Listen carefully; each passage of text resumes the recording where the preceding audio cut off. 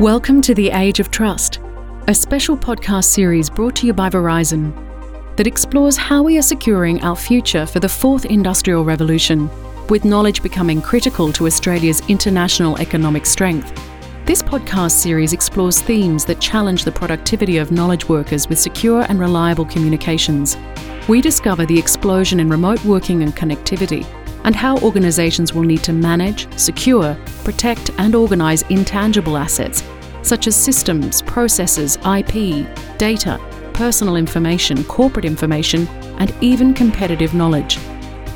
Get ready for the new age of trust by Verizon.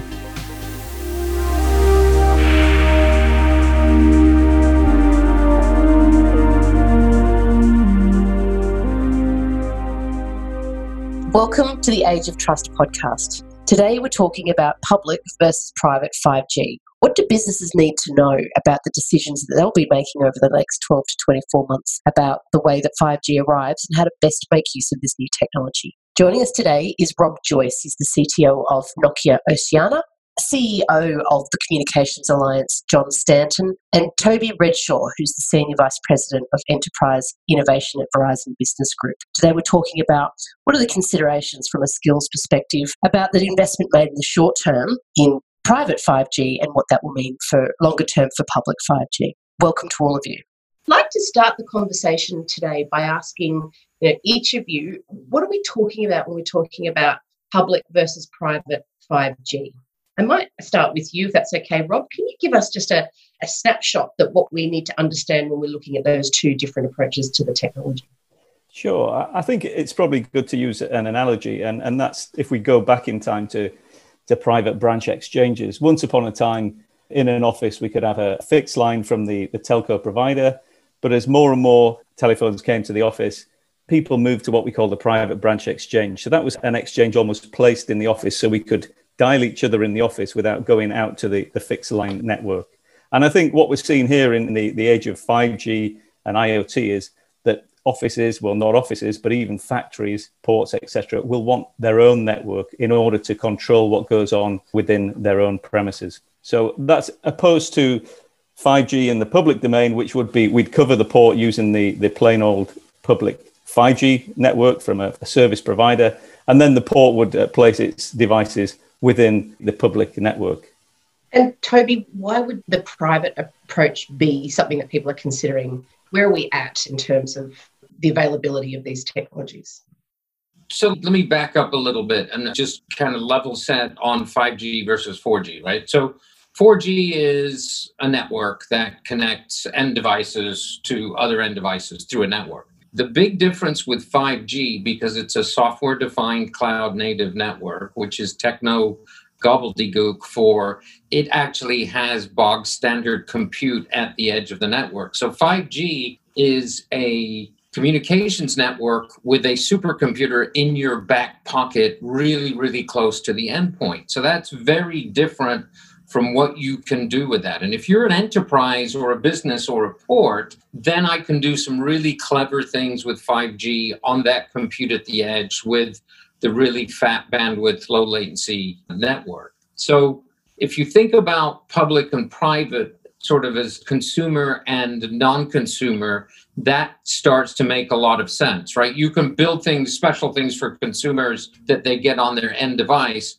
But if I'm putting in communications and compute into a port or into a hospital or into a factory, you want that to be private and to be an isolated network in their own shop, because they're going to also want to have applications and platforms living on that, like cognitive video, like AI at the edge, or clever AR or VR applications. So that's kind of how I see that difference. Where we are in sort of the evolution, and there's two really important points about this, is it's going to go big in 21 and 22, but because 5G is so different than 4G, and while it's conceptually pretty simple, it's one of those things like, it's like Australian rules football, right? It's easy to explain and you can watch it and you understand it and you go, okay, that's great. But if they grabbed you and put you out on the pitch, you get murdered, right? Australian rules football is conceptually simple, but it's difficult to do. It takes experience and years on the pitch.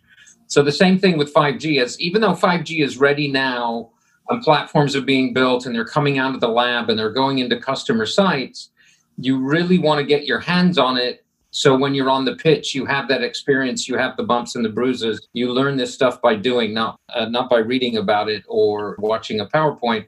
So the short answer to your question is, look, it's ready now. It's the early days, but it's such a pivotal technology. You need to get your hands on it and get stuck in. John, I was going to ask if you wanted to say something here. I think there's a reasonably exciting future both on the public and private 5G front in Australia. The major carriers, telecommunications carriers in Australia, are reasonably advanced by world standards in the speed and scale on which they're rolling out 5G. And I think they'll be very keen to make headway offering private 5G as a service to Australian customers. And at the same time, we have a lot of industrial players, for example, in the mining sector in Australia, who have already made very significant investments in networks that they're running, incorporating sort of pre-5G elements, for example, to do remote mining operations and remote control of massive trucks and that sort of thing. So there is both, I think, a reasonable capability on the carrier side and some fairly sophisticated customers. And it'll be very interesting to see what turns out to be the greater value proposition for those sorts of installations, be it mines or airports or ports, investing in your own private network or leveraging off the capabilities of the telco carriers in Australia. Just building on that and something you said earlier, Toby, and this is a question for everyone, when you're talking about, investing in a private network, because there's, I guess, more parameters about where you're adding those applications and where all the exciting and interesting stuff comes that might be more specific to your organisation. You also said it's about AFL. You don't really know what you don't know until you get on the field. Do we have the skills right now in an organisation to be implementing a private network and being able to push it and understand where the value is? Where are we at from a skills perspective? So from a skills perspective, it's really not that hard, right?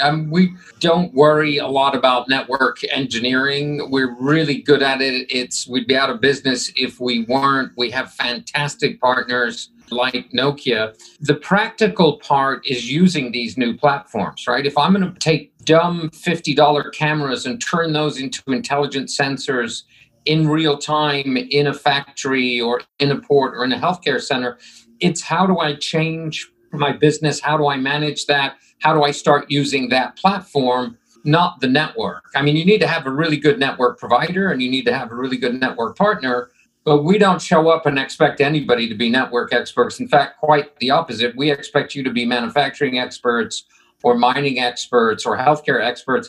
And then together we co-innovate around that. Same thing with AI at the edge, pervasive AI. Here's how we think about it for any of those verticals. We think these platforms will make your operation proactive, preventative, predictive, pattern matched, permissioned, and precise, which means less defects, lower cost structure, better output. And I've recently been, on the floor of a 2 million square foot, just before COVID kicked in, 2 million square foot automotive factory that's labeled as one of the best in America in Detroit, one of the leading showcase CPG factories. And these platforms will take those best leading factories to the next level. So for any manufacturing environment, as an example, I am sure there's a great positive impact to be had. Yeah, and I think I just come in there. I mean, I've been building networks for 30 years. And back in the day, a cellular network had a radio tower. It then had a BSC. It then had a media gateway. It then had an MSC and an HLR. And what's really encouraged me as I've moved forward in the career is things have got, from a physical point of view, simpler and simpler.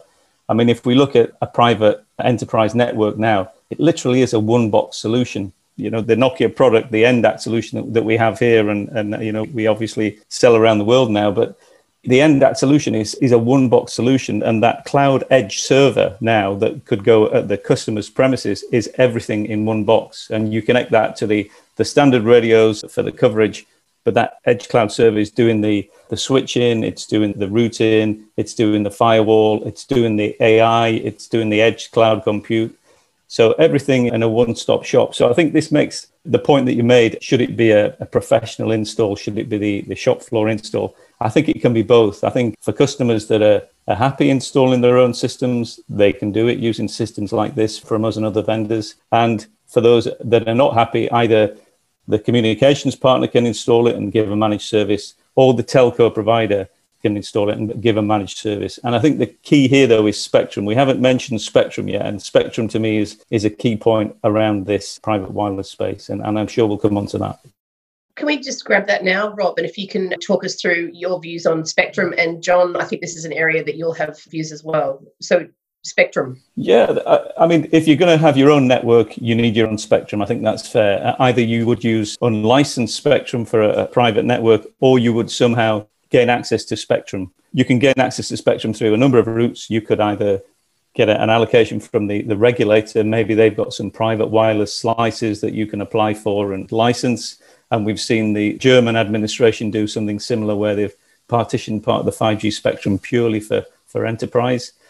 Or you could, let's call it, borrow or lease from spectrum from somebody else. So we can imagine spectrum trading now. So potentially you could use spectrum from an operator in a geofenced area. So a mine in the outback of Australia, they could use a portion of the spectrum that's also used in downtown Sydney, but they're so far away, there wouldn't be any interference. So for me, the spectrum policy of the regulator, or in this case, the Australian government, is key to encouraging private wireless in this space. Well, I think the good news in Australia is that the spectrum regulator, the ACMA, has got the issue of private 5G squarely on its radar screen, and has been reflecting that in the 5-year spectrum outlook that it puts together on a sort of rolling annual basis. And they have allocated, I think, 400 megahertz for apparatus license services in the millimeter wave bands already, which can be used for mobile services. For example, if a 5G private network was put in at an airport and included IoT-based devices or vehicles on the move.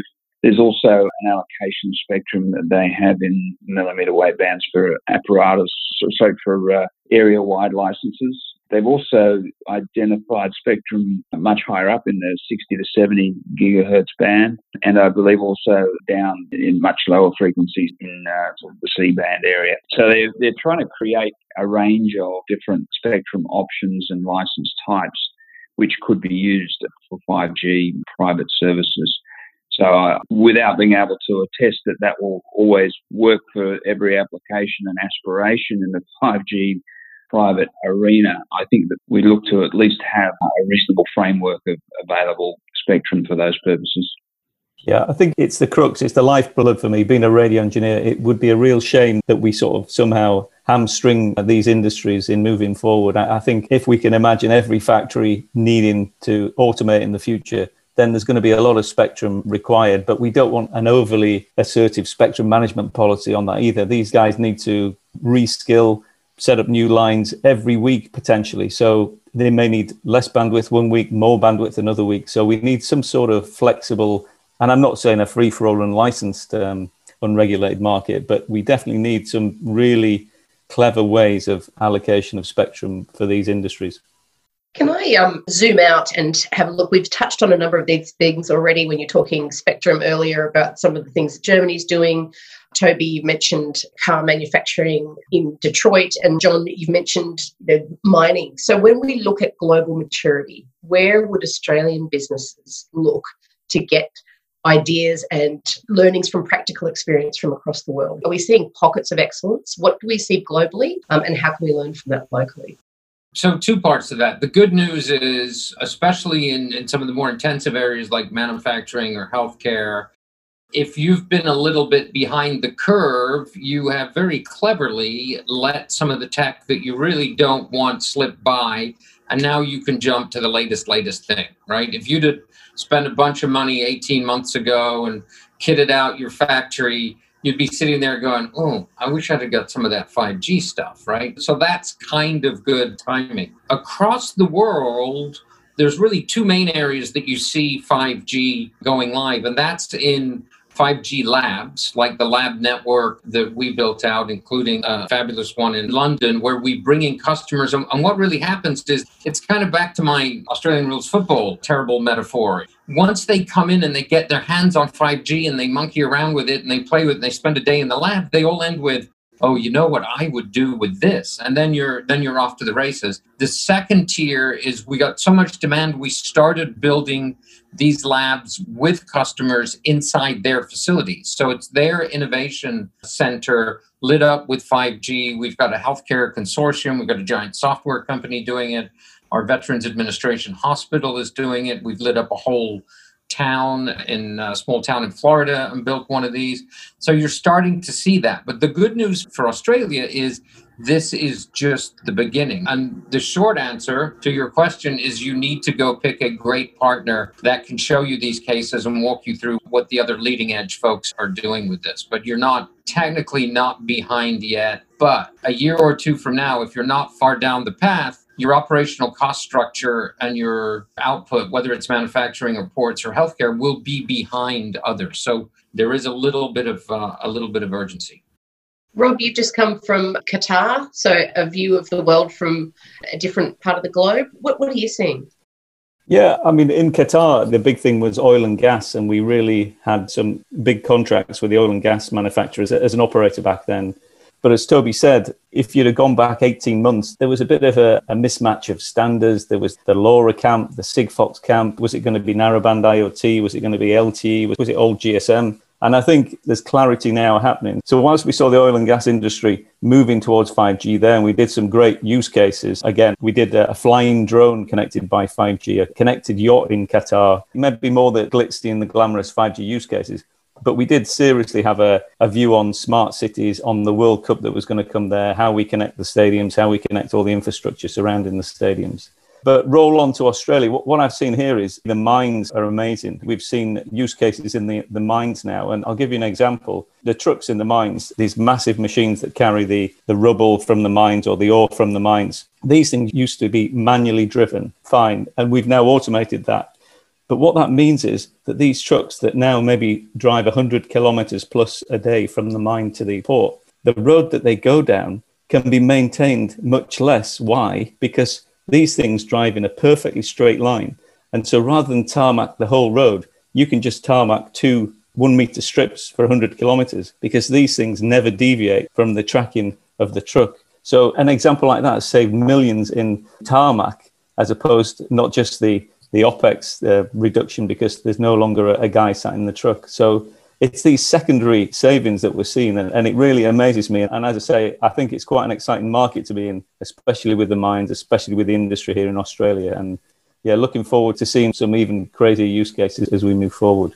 Yeah, I think it's interesting from an Australian perspective, the size of our population to the size of our geography, how we start thinking about 5G and those cost savings just over vast distances. And I guess that's where the interesting stuff comes, how we can be creative about what the applications might look like. John, this might be a good time to ask, what you're seeing when we're talking about some of the bigger picture sort of policy discussions around 5G. We've talked about ACMA before and some of the spectrum discussions. What else are you hearing that are really important conversations right now to make sure we fully capitalise on these technologies? Well, I'd be the last one to assert that I know how it's going to play out in Australia because there will be a range of different types of customers with different levels of sophistication and network capability.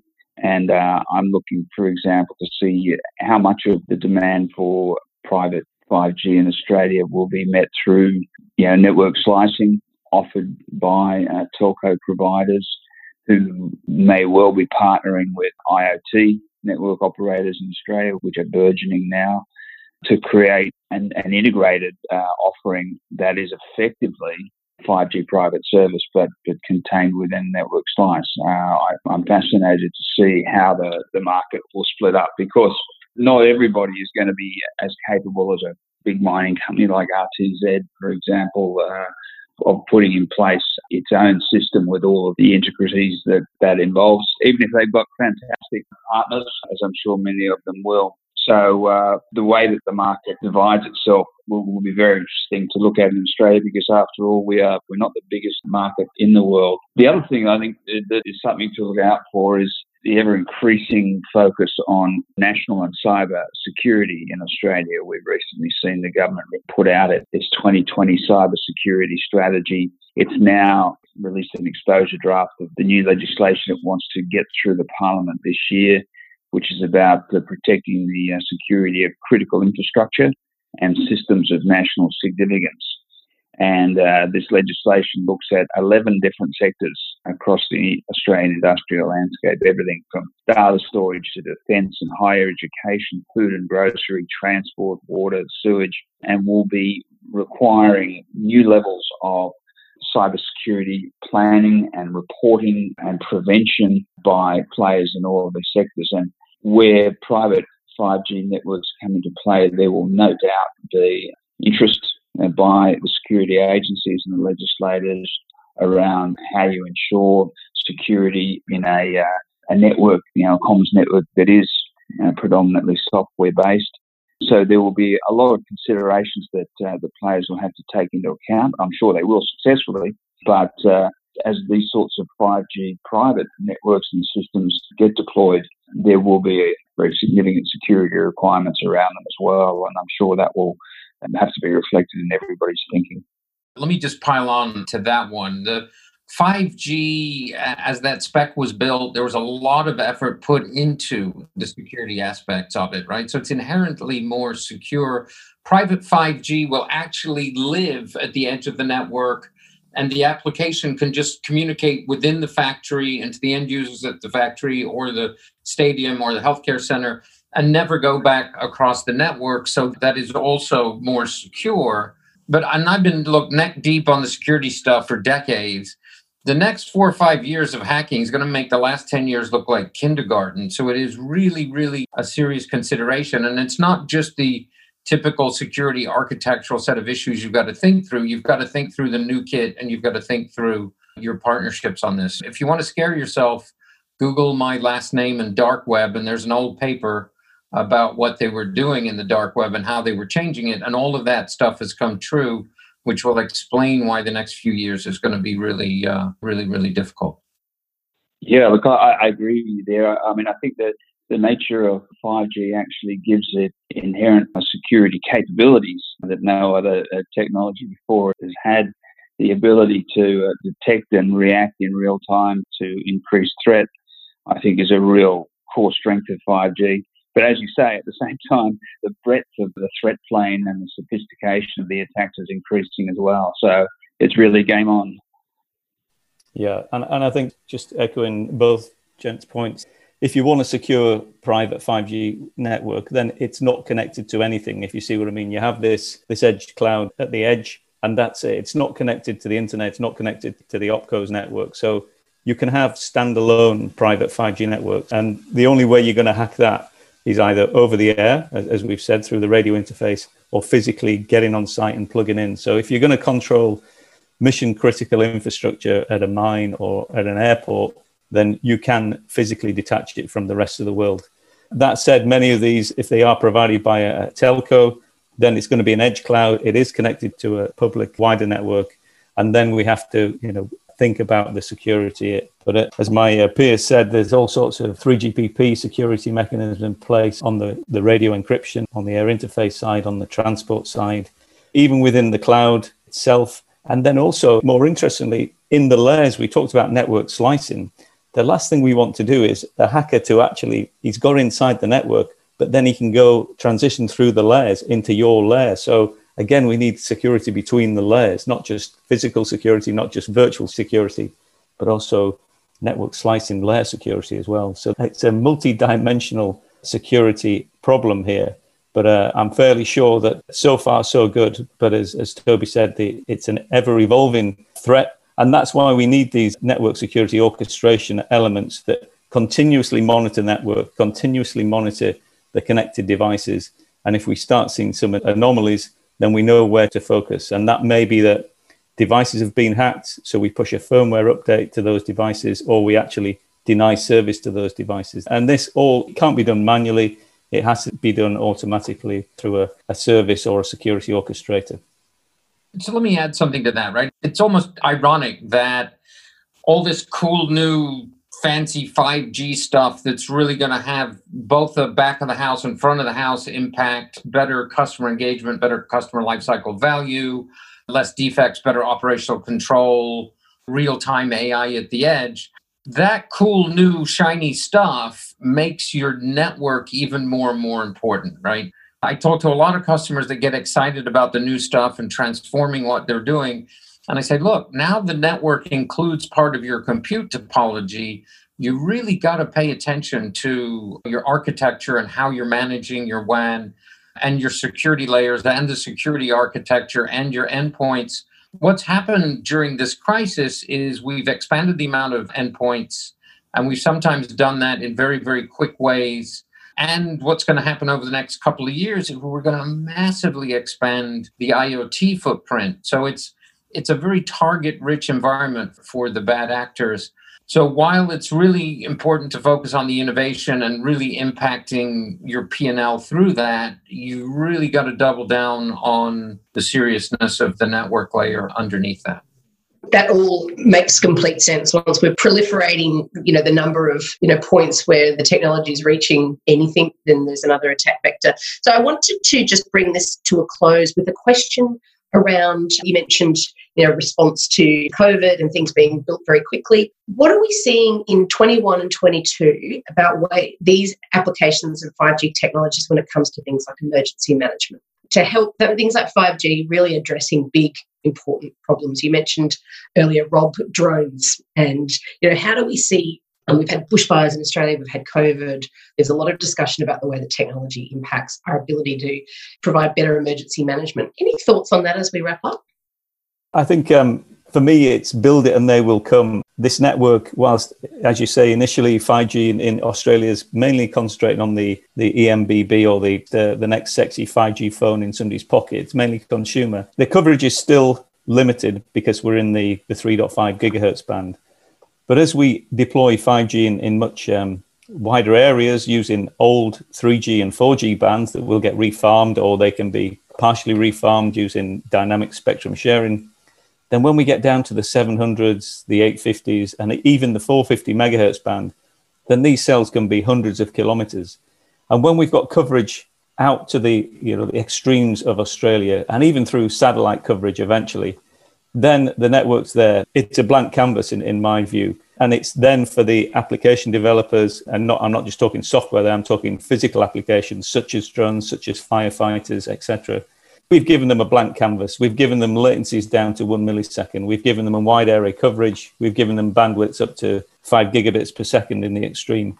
And it's then for the Tobys and the pioneers to then decide how they can use this, let's call it high-speed internet in the sky, to connect society and connect these use cases. So that's the crux. The crux is getting 5G across the country. And once that's there, then anything is possible, I would say. Let me pile on because I totally agree, but I think there's more to it, right? I've looked at a bunch of different countries and how hard the healthcare folks have been working during this crisis. And it's really amazing and fantastic and admirable.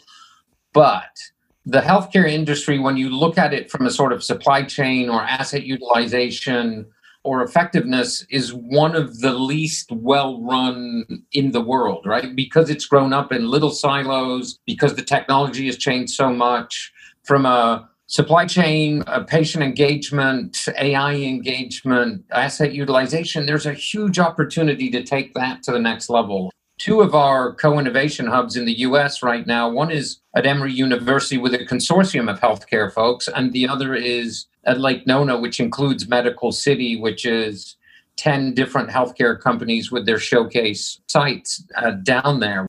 We've already got in surgical theaters the ability to wear a HoloLens set of glasses and see the MRI scan floating over the patient or juxtaposed right on top of the patient, projected there, which is improving the efficacy of surgery, the cycle time, the cost structure, and of course the quality.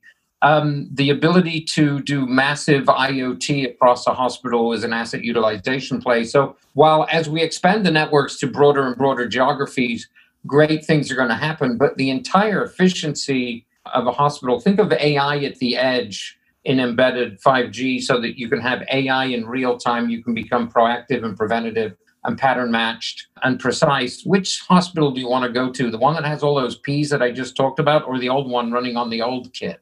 So look, honestly, I love all of this stuff and I'm really excited about it. But the two things that really get me out of bed is we are going to revolutionize healthcare and we're going to change education.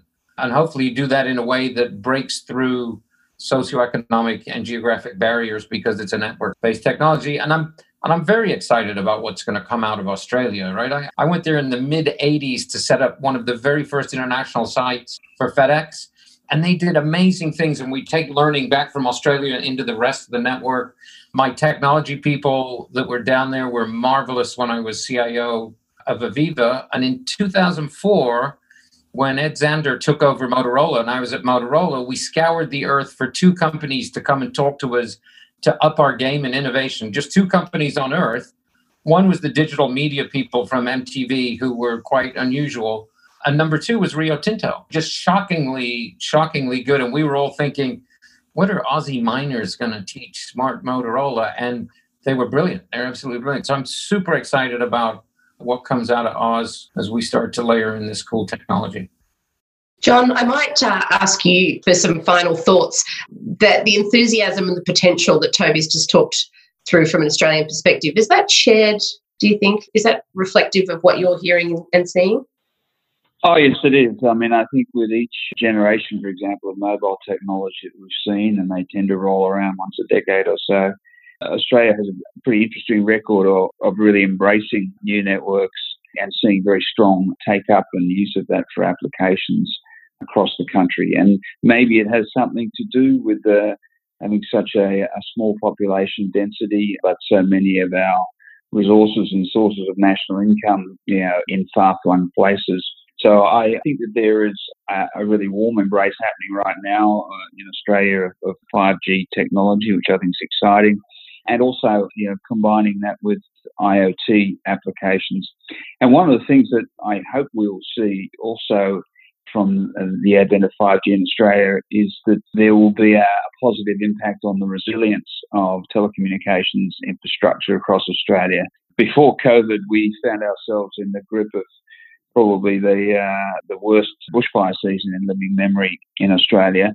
And out of that experience has come a much stronger shared purpose among telecommunications players, energy players, and emergency services organisations to try and make sure that we can get better at ensuring that communications infrastructure can stand up to those sorts of national disaster threats, be they bushfires or cyclones and floods, which we're going to see a bit more of this year, apparently, thanks to La Nina.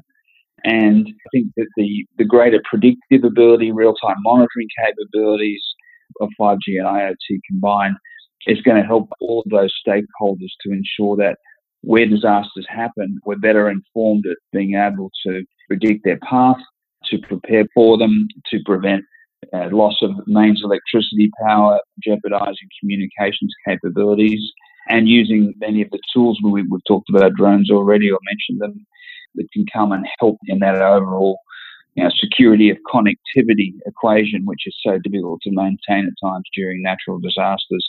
So I think that's another really positive potential benefit from the advent of these technologies. I think we'll leave it there. 2021 is shaping up to be a really important year. John Stanton, Toby Redshaw, and Rob Joyce, thank you so much for joining the Age of Trust podcast today. Thanks very much. Thank you. Thanks. Enjoyed it.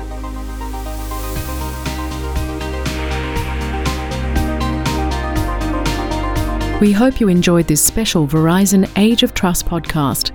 For more, keep tuning in to Innovation Oz podcast or go to verizon.com.